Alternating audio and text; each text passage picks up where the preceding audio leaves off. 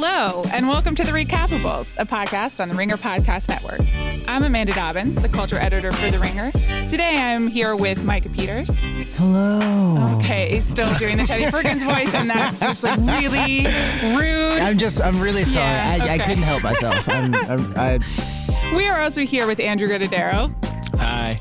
Who is very kind and not doing creepy impersonations. You enjoy my impersonations. I do. Okay, just let's not keep up appearances. This is like week 8 of this. Anyway, we are here today to talk about the 10th episode of Atlanta Season 2. It is called FUBU. It was written by Stephen Glover and directed by Donald Glover. And this one was an emotional ride. Hey, is this your bullet? I don't know. I got it at Marshall's, but it was on sale. Man, that's why you can't be buying stuff on sale, bro. You gotta get some money. It's tripping. I'm serious, Al. I need your help. I'm not cool like you.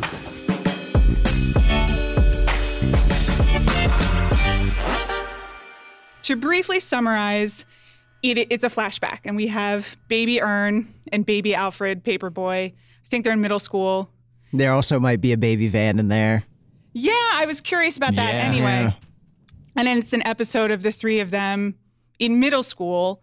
And I think the thematic thing is that it's meant to serve as kind of, after last week's episode, which is the fissure of Al's and Ern's relationship, this is supposed to take us back and kind of show us how it all began and show us why they were friends and kind of also kind of really bring home how upsetting it is that they are no longer friends. Right. And so it's pretty much a backstory about the two of them. It centers around a FUBU jersey that Ern a very special FUBU. Yeah. I suppose we should say it centers around two FUBU jerseys. It centers around, it crucially centers around two FUBU jerseys. Yeah. One that may be real and the other one that may be fake. And the funny thing is that like literally no one can tell the difference. But so Ern convinces his mother to buy him a FUBU jersey. Mm-hmm. He feels great about himself, shows up to school. He's in history class, science class? Doesn't really matter. He's in homeroom. Oh, he's in homeroom. Yes. Yeah. All right. He's in homeroom, and he looks over, and the guy next to him is wearing almost the exact same shirt. There are two crucial differences. One of these jerseys is Fugazi, and the other one is the real, genuine article. Right. So this is excruciating enough, and like we'll come back to all of the ways in which this episode just expertly recreates being a teen in the 90s and just being a teen and how miserable and anxiety-provoking it is, which I certainly experienced that. I was sitting next to Micah. I know he did. And Andrew, you're a man with feelings, so... Oh, yeah. I cringed the whole time. Yeah.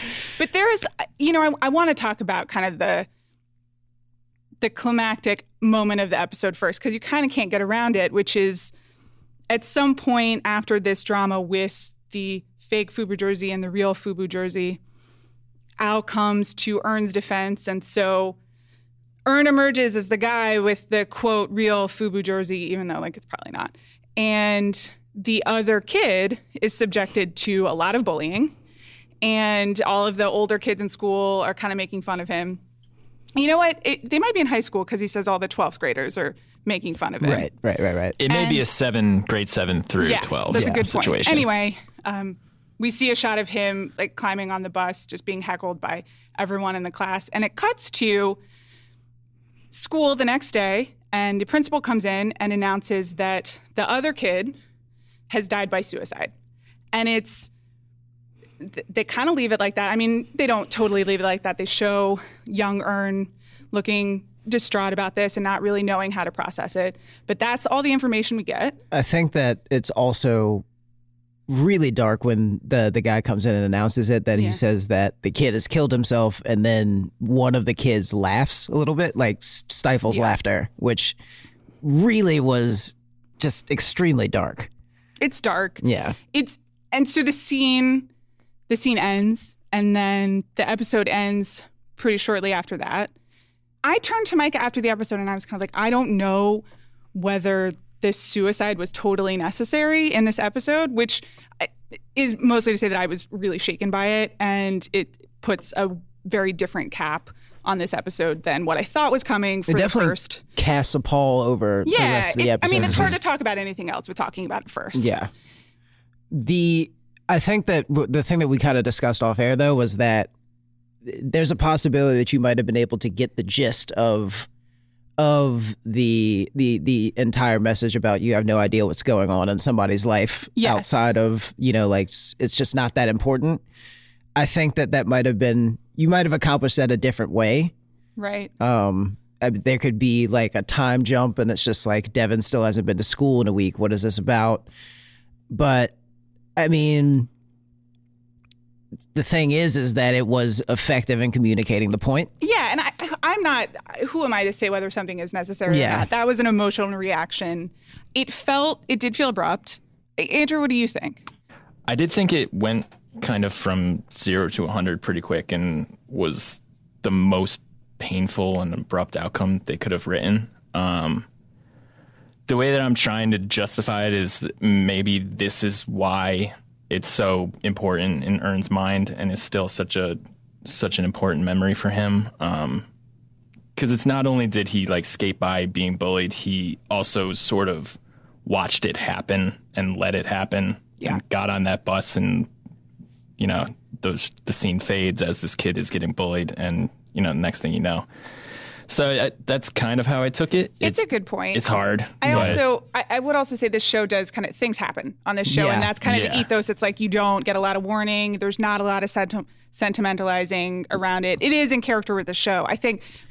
Also, you wouldn't the point about there being a point for a flashback. Yeah. Honestly, that would anchor it. These are all good points. Yeah. I think it was just that was the knee-jerk reaction because it was so upsetting. It was so emotional, and I think I also turned to Micah several times while watching this episode, and I was just like, teens, man, my heart can't stand it. There is something really, really 12 to heartbreaking 13-year-olds. It's really... Man, I remember this. Like, I remember that specific, the whole homeroom sequence where the Crush walks in. I was just like, I remember having the FUBU Dirty South jersey, and this other kid named Lance had the same one. And it was just like, I've been here. The part when he's walking in the cafeteria, and I just had that. It was like a primal reaction of, oh God, where is he going to sit? Does he have a place to sit? Is it going to be okay? Like I literally back said 20 years. he is stepping into international waters. Anything is possible out there.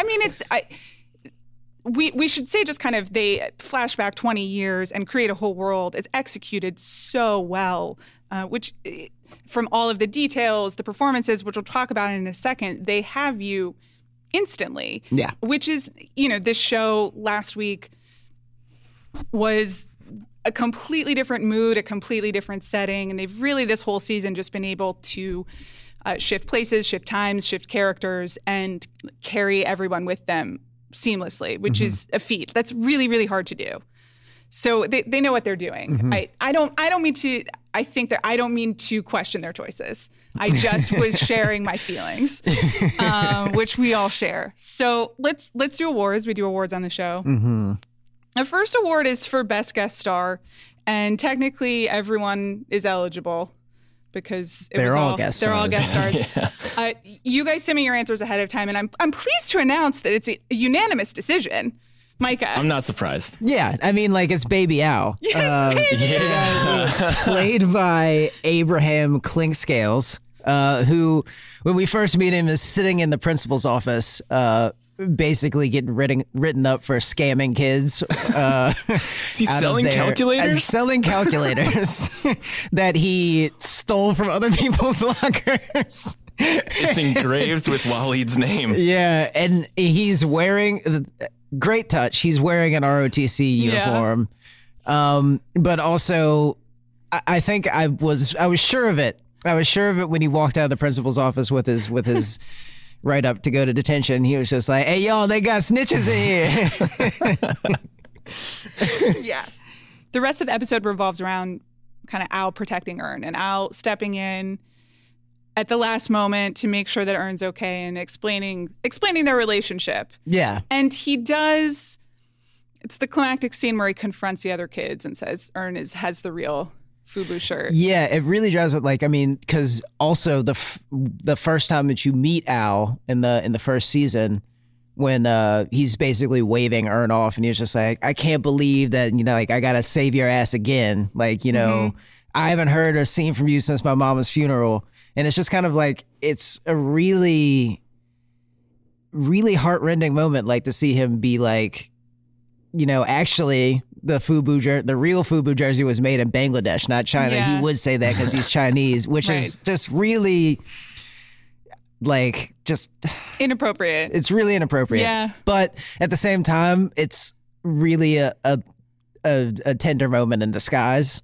Yeah. Which, again, this show doesn't do sentimentality. Yeah. There is something about the performance also. He really is channeling Brian Yes. Tyree Henry. It's uncanny. It's Yeah. crazy. There's that scene where they're walking away from each other in the hallway, and both of them are walking how Donald Glover and Brian Tyree Henry walk. It's like eerie to watch. Yeah. Yeah. I mean, especially like in that final scene where Paperboy's leaning back on the couch watching TV. Mm-hmm. Like that's how Paperboy watches TV. It really is uncanny. Yeah. Our next award, it's inevitable, the most excruciating teen moment, which I think, besides we're going All to do of them. excruciating. Yeah, all of them. It's true. Andrew, you want to go first? Yeah, I said just the entire school bus experience. A school bus is just a hostile environment. It's just like 20 kids in a small room, and the only parental supervision has their back turned at all times. Right, and has another task. Yeah. Yeah, and I don't so much feel bad for the kid who got yogurt on everyone and got punished for it because, he did throw yogurt out the window. But I was more so... It's real shit. Andrew, that's a harsh judgment from you. I'm sorry. Hashtag real shit. Right. I more so felt just for Ern, just that, like, he's just trying to get to school. Yeah. He's just trying to, like, go unseen and, like, make it 20 minutes without any confrontation. Yeah. I was vividly tough. remember what Micah said as there was that shot of the three of them getting on the school bus, and you were just like, something bad is about to happen. Yeah, it's nothing good has ever happened on a school bus. Yeah, It's true. And as you said that, I was kind of like, are we about to turn into another horror movie? It did have that. This whole season has had those shots where you're just like, oh no, something's going to go exactly wrong, as you do in a horror movie. And Yeah. that was the one for me where I Yeah. was just like, oh God. I mean, yeah, it's just kind of like it brings you to that place of I have felt all of these things for, like, I've been in this exact place when they're going through. I've spent so many Sunday afternoons in TJ Maxx or like Marshalls. Marshalls. Yeah, and it's Marshalls just kind of mine. like I'm looking for anything to do, and then I go over to the boys 18 to 20 section, and it's just kind of like, this is a fire ass jersey. And it's just like, Mom, can I get? Yeah, you're gonna work it all. Like, these are all things that are like, it's very heartwarming. And then as soon as like there's the thing where I feel like an uptick in action is about to happen. Right. It's just kind of like, you shouldn't have worn you never wear your new clothes on the first day. It's so true. This segues into your most excruciating moment. Would you like to share with the class? I'm just saying, like, we've already said, we've already gone through the extended homeroom sequence where it's just kind of like, it starts where, wow, that jersey you have on is really fly. And then just, it goes from the best thing in your life to the worst thing in your life in the span of like 5 minutes, when the other kid walks in wearing the same thing and it looks slightly different from yours. Where you get yours from? Oh, I know. And the camera really lingers on their faces for a long time. And that made me. Yeah. It's honestly just kind of like, you, at that point, you just got to outrun the other person that's also getting chased by the wolves.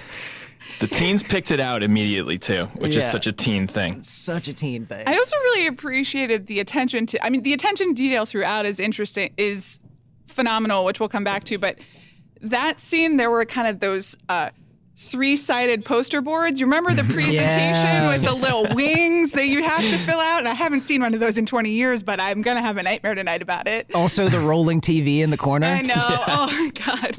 Okay. I think my most excruciating moment, besides homeroom, was probably the walking to the cafeteria. I mean, we already covered it, but I do feel like I had some brief high school memories flashing back in that moment that I don't need to share here. I'll save that for my own time. But yeah, really, really vivid. Best 90s reference. There are so many of them. They really are. Andrew. My favorite was the fact that Tommy Hilfiger showed up on the, I can't remember his name, but he's the kid who everyone goes to see if their clothes are bootleg. Yeah. John. It was John. Yeah, John. They're like, thank God John's not in school today. I know. They also wait like 20 minutes for John to show up. It's like they're really building it's honestly like when they finally announced that John has showed up like late. It's honest. They say it with the same amount of gravity like the robots have breached the hole. Yeah. But just the fact that he had that on was a very good choice because Hilfiger in the 90s was pretty much like supreme now. Very true. So I Micah. loved it. I think the entire hallway sequence after the lunch scene, where it's basically just a montage of like Tim's and JanSport backpacks and like the Atlanta Hawks vintage starter jacket, well, just regular starter jacket. But I mean, like, while Lauryn Hill was playing. Yeah, the whole soundtrack. Was very. This is when I just was like, oh my God, they're my age. This is really exciting because it had Tracy Chapman. It was a real flashback. I have a very specific sports detail that I'm so proud that I noticed it that I want to share with you. Please do. But having grown up in Atlanta in the 90s, I spotted that John Smoltz jersey. And that's when I started cheering. It was amazing. And that's really the only thing I remember about the 90s. Yeah. Well, no, you had another one. There was a T-shirt right before that. Shit. Oh, this is also like a super bougie reference. Yeah, so they have a T-shirt for the Salty Dog Cafe. Yes. Which like I said, this is the most bougie thing ever. It's a restaurant in Hilton Head but I think it just took on a certain cultural significance, and you coveted the Salty Dog T-shirt even if you'd never been. And they're definitely, the one white kid in the school was definitely wearing the Salty Dog T-shirt. He had it. The attention to detail, phenomenal. Great. Yeah. All right. I mean, so I guess we're finishing on a lighter note, even though this was a deeply emotional episode. We have one episode left. And I guess we should maybe do predictions, talk a little bit about, it's definitely going to be about Earn and Al, I suppose. Yeah, it's going to be a bit of Yeah. Well, the fallout for, I mean, the last episode of just like, because honestly, when they were sitting on the couch at the end of that episode, once they finally made it somewhere, and he's like, Earn's just, they do still love each other. Like, it's just kind of like, because Earn tells a joke about, I forget exactly what it was, but they were both laughing, and they were just like, today, man, ha ha ha ha ha. And then there's that brief pause, and it's just like, it feels like it goes on forever. And Paperboy is just kind of like, today was some bullshit, man. Like, and it's just kind of like, that's when you know that it's over. Right. So you think no resolution? I don't think that I can't see like Paperboy, for the good of his career, staying with Earn as a manager. It's kind of like one of those things where I think it's going to be one of those classic tales of I really need to separate like my personal relationships from my business. I don't disagree, but this episode certainly made me feel worse about it. Yeah. Andrew, where are you? Yeah, I definitely agreed. I don't think they're getting back together. This episode really made me think that like they were trying to get the point across that Earn needs to stop trying to be cool and needs to just embrace the fact that he's a smart kid and just do smart kid stuff. Yeah. Like just be good at science. So, I think it's going to go that way. I think we're in for more pain. Yeah. Yeah. All right. Well, I guess then we're finishing on a downer note again, which I said, but we're starting the way we came in. No, I think it makes sense. Thank you, Micah. Screw. Thank you, Andrew. You're welcome. And we will be back next week with the final episode of Atlanta Recapables for this season.